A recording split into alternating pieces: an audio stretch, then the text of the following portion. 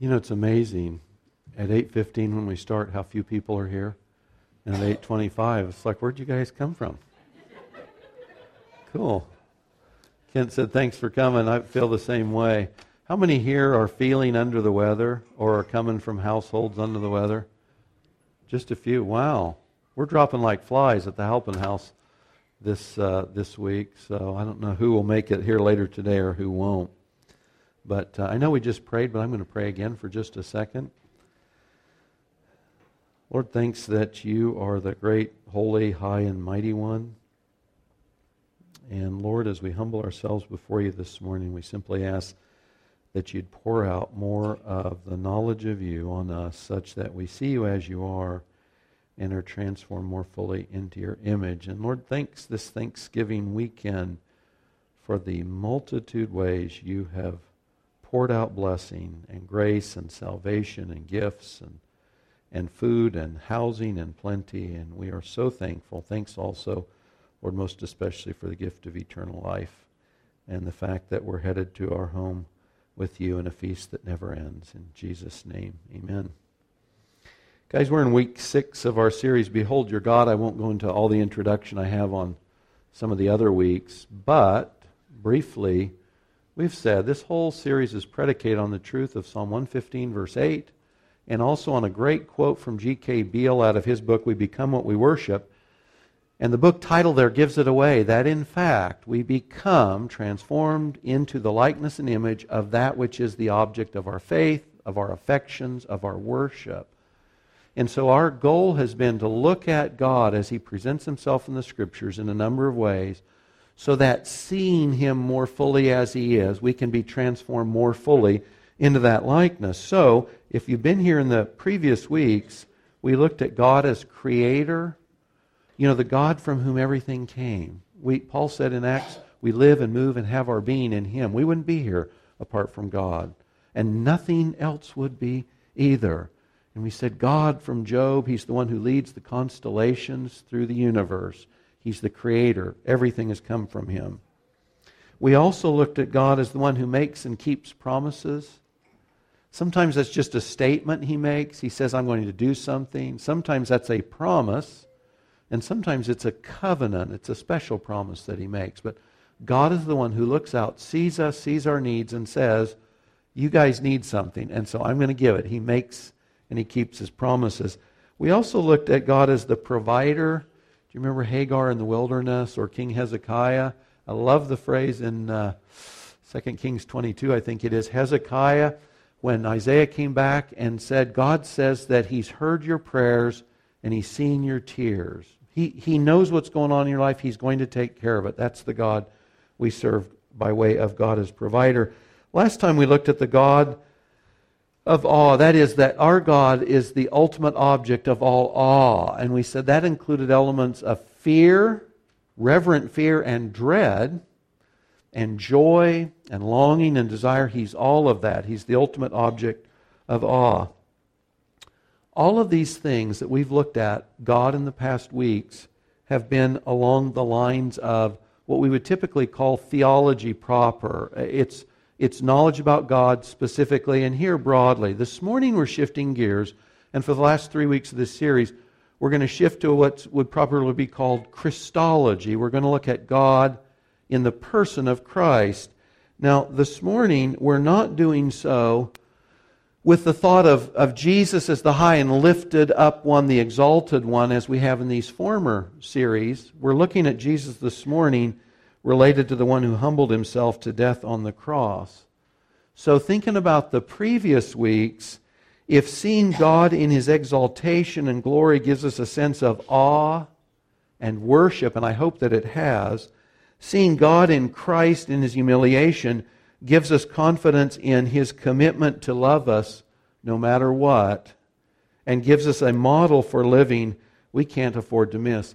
Guys, on some of these previous messages, the application really is very broad and general, in that if I see God as He is, I reverence Him. And specific application follows from that. But the application there is broad and general. This morning, when we look at Christ in His humiliation, Not His glory, but His humiliation will be in Isaiah.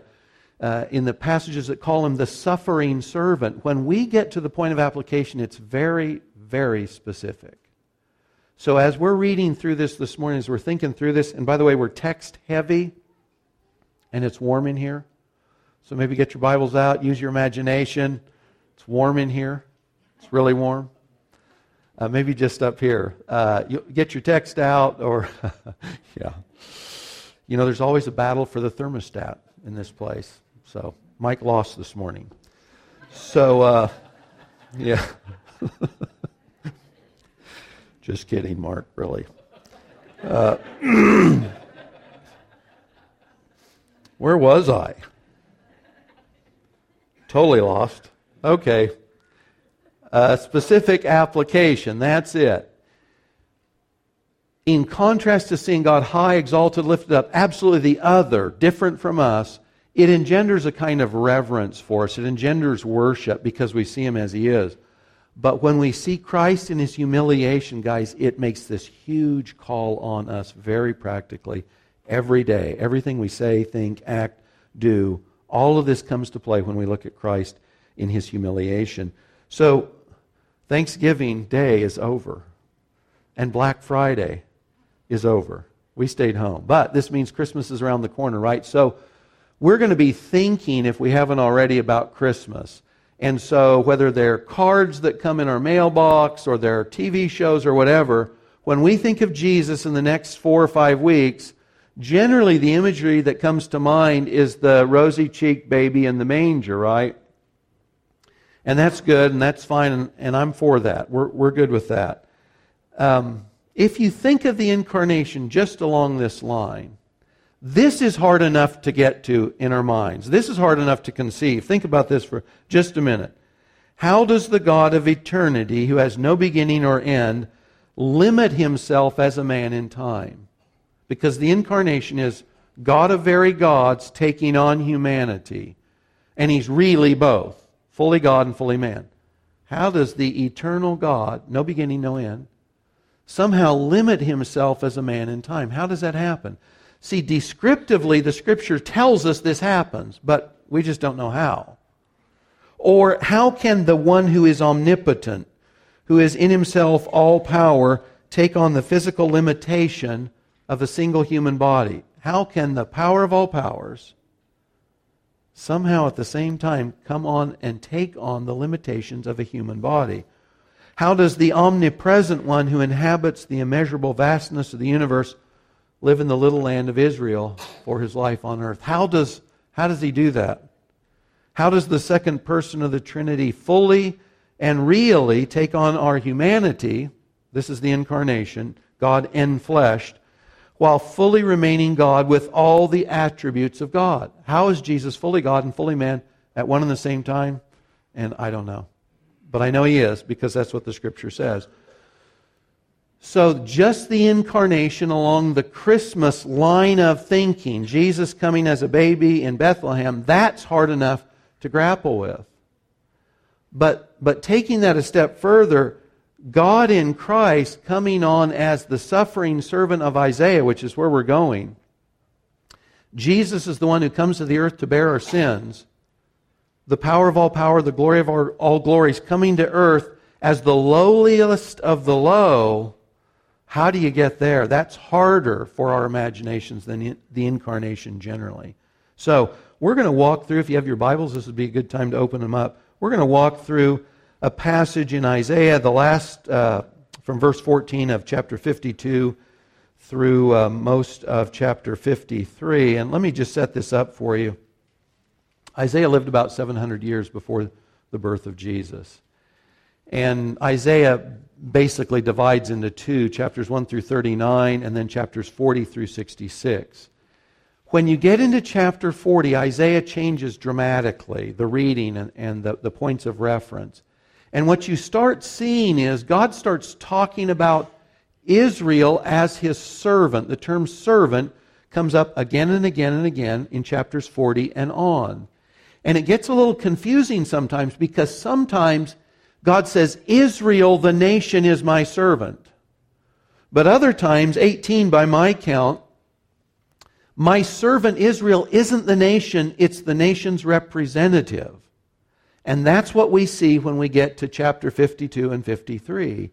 And here, the suffering servant isn't the nation, it's the nation's representative. Today we know that it's Jesus. Back in the day, the Jews were unclear on this. It was ambiguous. But we're looking at the incarnation from Isaiah's perspective, and it's of the suffering servant. And you're going to see Isaiah mixes elements of the suffering servant's humiliation and suffering. So when we read through this, whether you read through or you listen through, and I'm going to actually excerpt parts, I'm not going to read every verse, I just want us to focus on the suffering and the humiliation of Jesus here. That's the big point for this morning. But as we do, we are reading before it occurs. We're reading about Jesus taking our humanity as a guy who's not a GQ handsome guy. He doesn't look like a king. That's what Isaiah tells us. That's what the Gospels tell us. And not only that, but we are reading about Jesus' torture by the Romans, by the crown of thorns, by the crucifixion itself. We're reading about His torture and His crucifixion here in Isaiah 52 and 53. So, if you've got your Bible, feel free to plug in here, and if not, close your eyes and simply listen as we read about the incarnation from Isaiah's vantage point. I'm starting at 52, verse 14. His appearance was so marred beyond human semblance, His form beyond that of the children of mankind. In other words, through His torture, He was unrecognizable. So shall He sprinkle many nations. Kings shall shut their mouths because of Him. This blood sprinkling many nations is the language of sacrifice. That when a sacrifice was made, the blood was often sprinkled on those who would gain the benefit of that substitution. Chapter 53, who has believed what he has heard from us? To whom has the arm of the Lord been revealed? Speaking of the servant, he grew up before Him, before God, like a young plant, like a root out of dry ground. He had no form or majesty that we should look at Him, no beauty that we should desire Him. He was despised and rejected by men, a man of sorrows, acquainted with grief. As one from whom men hide their faces, He was despised. We esteemed Him not. Yet we esteemed Him stricken, smitten by God and afflicted. But He was wounded for our transgressions. He was crushed for our iniquities. Upon Him was the chastisement that brought us peace. With His stripes we are healed. The Lord has laid on Him the iniquity of us all. He was oppressed, He was afflicted, yet He opened not His mouth. Like a lamb that's led to the slaughter, and like a sheep that's before its shearers is silent, He opened not His mouth. By oppression and judgment He was taken away. And as for His generation, who considered that He was cut off out of the land of the living, stricken for the transgression of my people? They made His grave with the wicked and with the rich man in his death, although He had done no violence and there was no deceit in His mouth. Yet it was the will of the Lord to crush Him. He put Him to grief when His soul makes an offering for guilt. This is one of the clearest portrayals of the crucifixion before it happened in all the Bible. Isaiah 52 and 53 is often used by Christians to talk to Jews about the fact that Jesus was the suffering servant that Israel was meant to expect. So, in this depiction of Jesus in the incarnation, He's not only human and one of us, but He has got the worst treatment earth or heaven could dish out on any individual. Marred beyond resemblance after His scourging. Like a root in a desert land, no water around Him. He looked like He was struggling to survive. Despised and rejected was Jesus. A lamb to slaughter. crushed by Yahweh as an offering for sin. Interesting word, crushed. Crushed by His Father as an offering for sin. So Jesus here is not the high and the exalted one, but He is this nondescript man physically.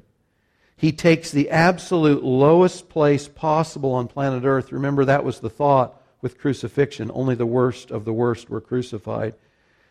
Abused and crucified. In fact, so much so that he quoted Psalm 22, verse 1 from the cross, my God, why have you forsaken me?" So just let that sink in just a little bit. We wouldn't want to experience this, but remember that God is the most emotional person in the universe. Our emotions mirror God's. For the Father to give His Son, or for the Son to suffer this kind of rejection and the Father crushing Him, was emotionally experienced fully and perfectly beyond our ability to enter into.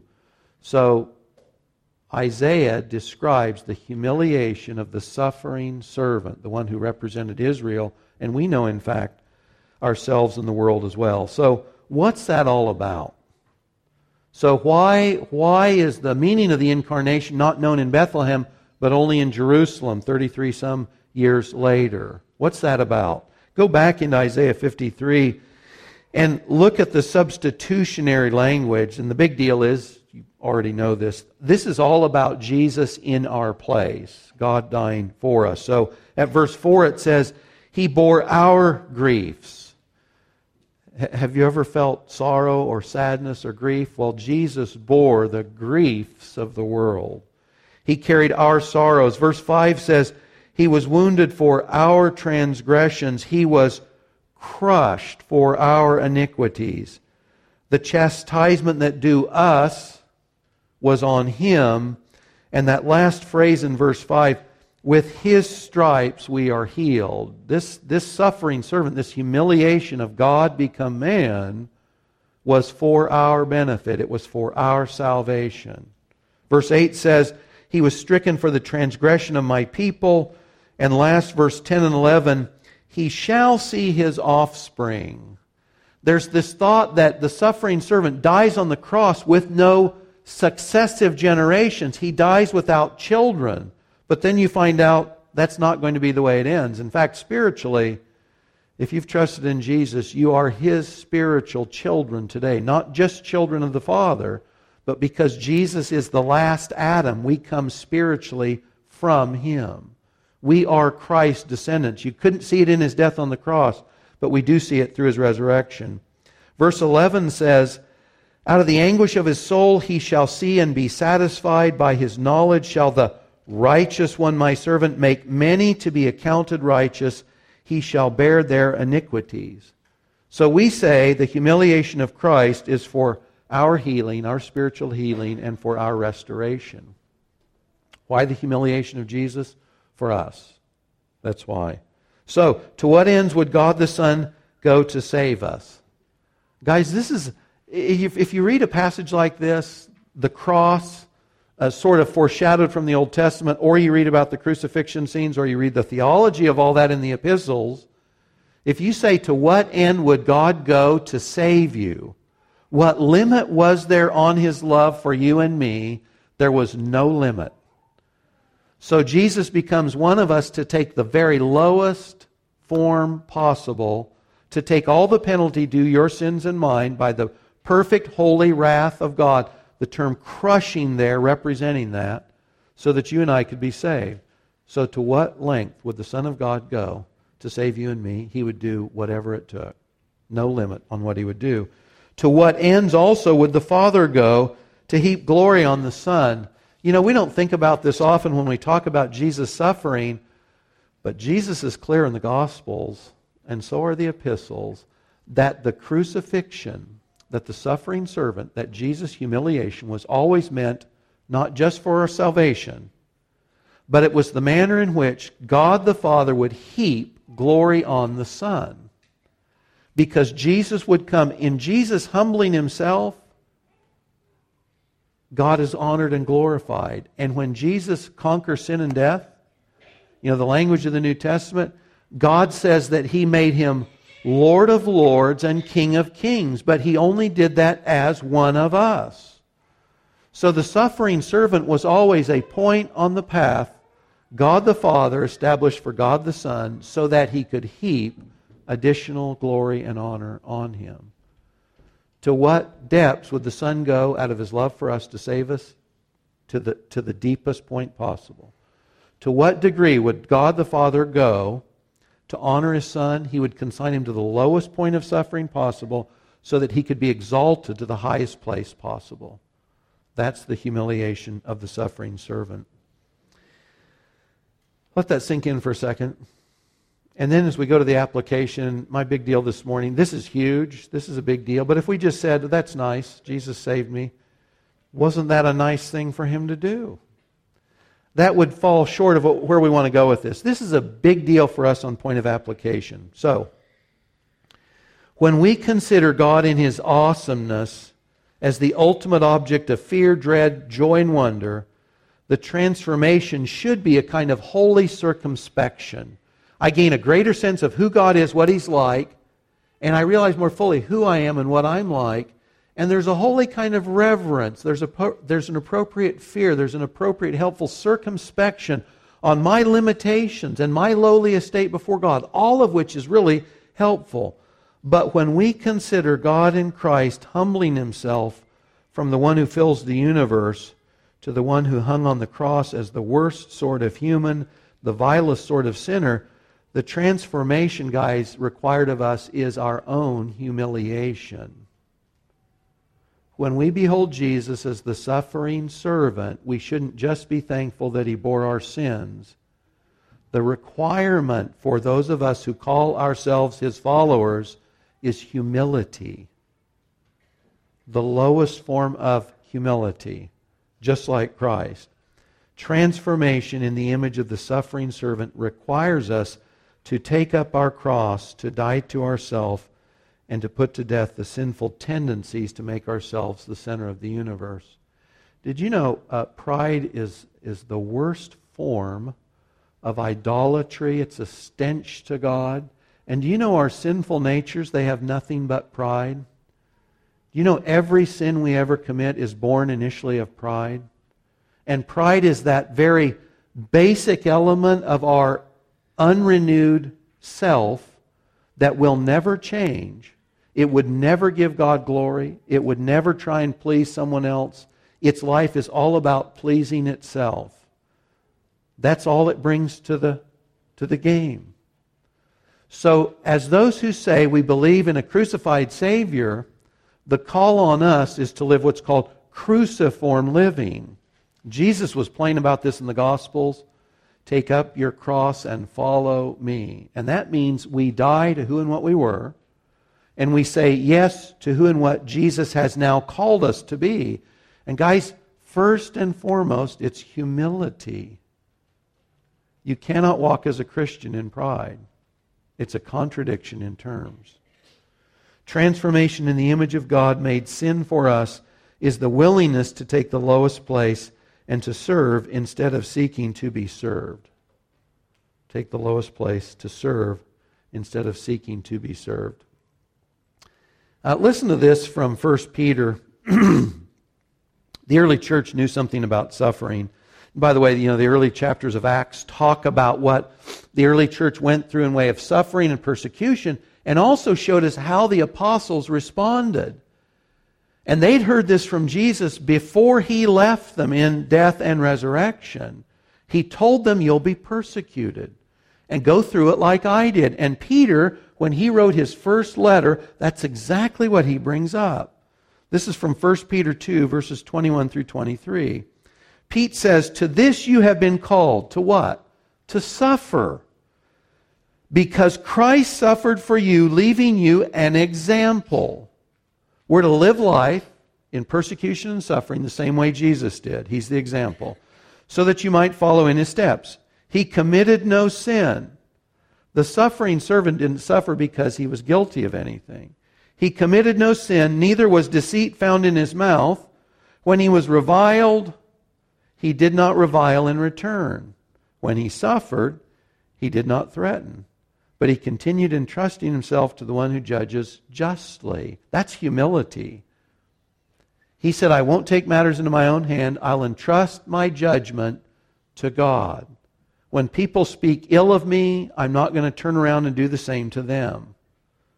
The next time we're tempted to respond in kind when someone's accusatory, unkind, selfish, hurtful, spiteful, remember Jesus as the suffering servant.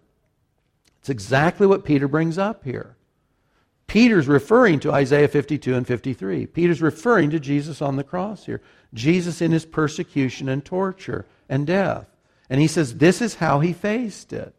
And he is our example. We cannot face persecution and suffering with pride as a Christian. Christ is the model and the example. Now also, you might want to turn to Philippians 2. I'm going to read from verses 3 through 12, through 13. And guys, remember that this passage is not specifically written to tell us theology or Christology. This passage is Paul's enjoining on believers how they're supposed to live. And in the middle of that, he talks about Jesus in his humiliation, because that's the model for us. So he says, these are the exhortations. Do nothing from rivalry or conceit. Have you ever thought you want the church you're in to be bigger and better than the church you came from or that your friends are in? You know, there's competition in churches. Is that crazy? Do nothing from rivalry or conceit, but in humility count others more significant than yourselves. Let each of you look not only to his own interest, but also to the interests of others. Have this mind among yourselves, which is yours in Christ Jesus. So now here we go. The exhortations to be humble, no rivalry, no conceit, take care of others. Why? Have the same mind in yourselves that Christ had, who, though he was in the form of God, did not count equality with God a thing to be grasped. This is in the incarnation. He made himself nothing. So God comes down from heaven, becomes man, took the form of a servant, being born in the likeness of men.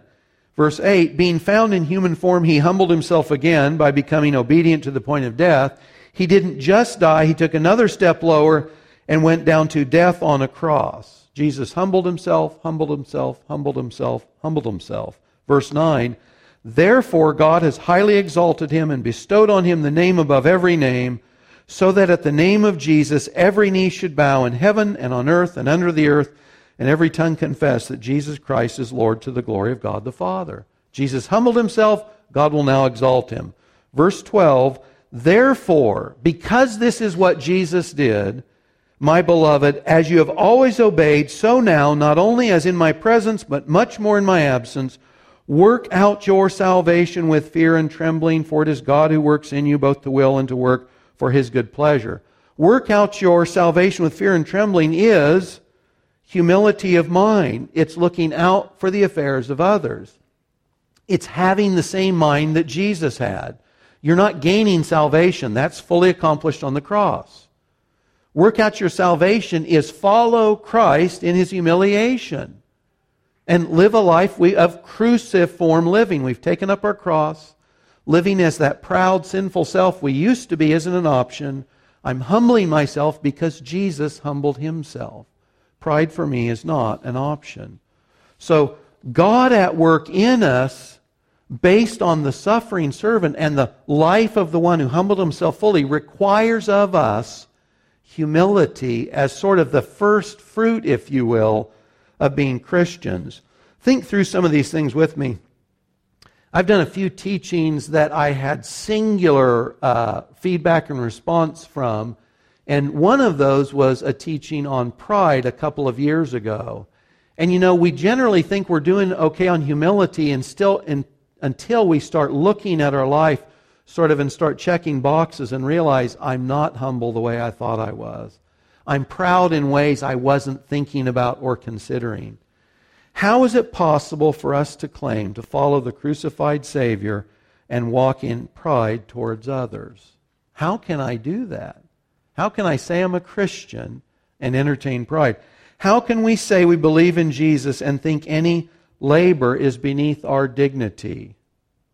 There's no job that's too menial for us. If Jesus went to the cross for us, we can change diapers at home or in the nursery.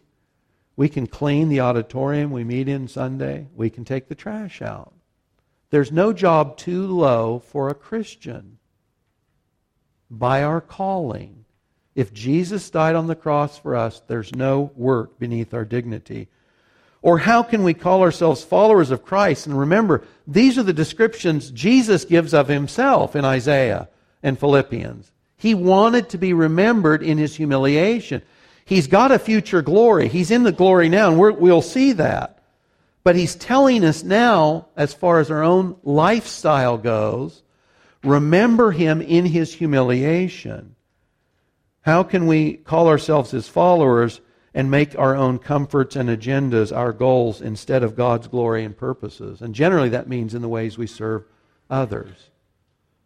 How are we putting on Jesus today in humility to glorify the Father and to serve others? What does that look like?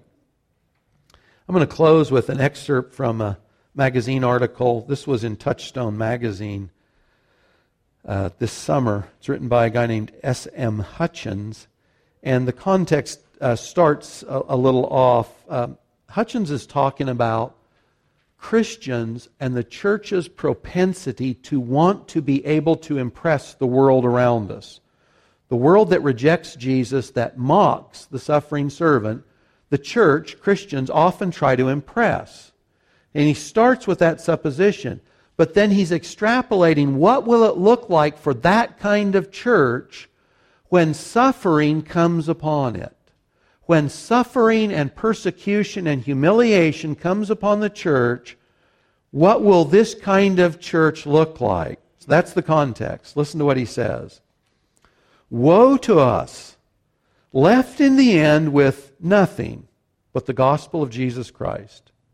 We will lose the buildings and their furniture. The clergy will be stripped of their vestments and diplomas. Gone will be the organs, drums, the guitars, the pianos, the cymbals, tambourines, the choirs, the praise teams, and all manner of music. Gone will be the incense, the amplification, the books, the curricula, all else that could give away our worship to the world, much less impress it. Bibles will be illegal and hard to find, as they are in all places where evil bears political sway. The seminary professors will flee as vapor. Tell me, though, is this not a glory and an immeasurable comfort, to be left with nothing but what is worthy of love, with no apology but what is worthy of faith, to be shed of innumerable false brethren who will disappear as soon as there is a cost to discipleship, to be rid of the burden of property and endless church business, to understand with clarity that much we once felt obligated to say, we can cease saying in favor of the one thing needful. To take comfort that life on earth is short instead of being tempted to the folly of thinking it is not. To have no doubts or questions about the meaning of life as long as one remains a Christian. To experience the likelihood of having those who come to us come for what we can actually provide, come sincerely and in extremis, sick of the world, ready to die, and so to meet the Lord. He concludes, while not denying a theology of glory or its right and necessary anticipation in the world, we anticipate a future glory with Christ, we set it in its place, in and through the cross of a grotesquely injured man of sorrows, of whom we who believe, looking up to Him, say, we cannot forget that beauty. That the ultimate beauty of God in Christ is seen in His love, in His humiliation on the cross, not in some other kind of glory and splendor. And that's what we're left with. The glory that we serve a crucified Savior, and we have a gospel that God still uses today to save men and women. In future days, Jesus will be exalted on earth as He is today in heaven. We will be with Him in glory. But for now we're called to a transformation away from pride to our own humility and lowliness. Father, thanks that there was no burden too large, no hill too steep, no sin too great to keep Jesus from taking those on himself, bearing the burden of our sins, being crushed, Lord, in your holy judgment so that we could live again. Father, as believers in Jesus, would you help us to put away pride and proud thoughts and proud living? Would you help us to embrace the humility and the lowliness Jesus embraced for us? Lord, out of that, would you help us manifest him to the world? In his name, amen.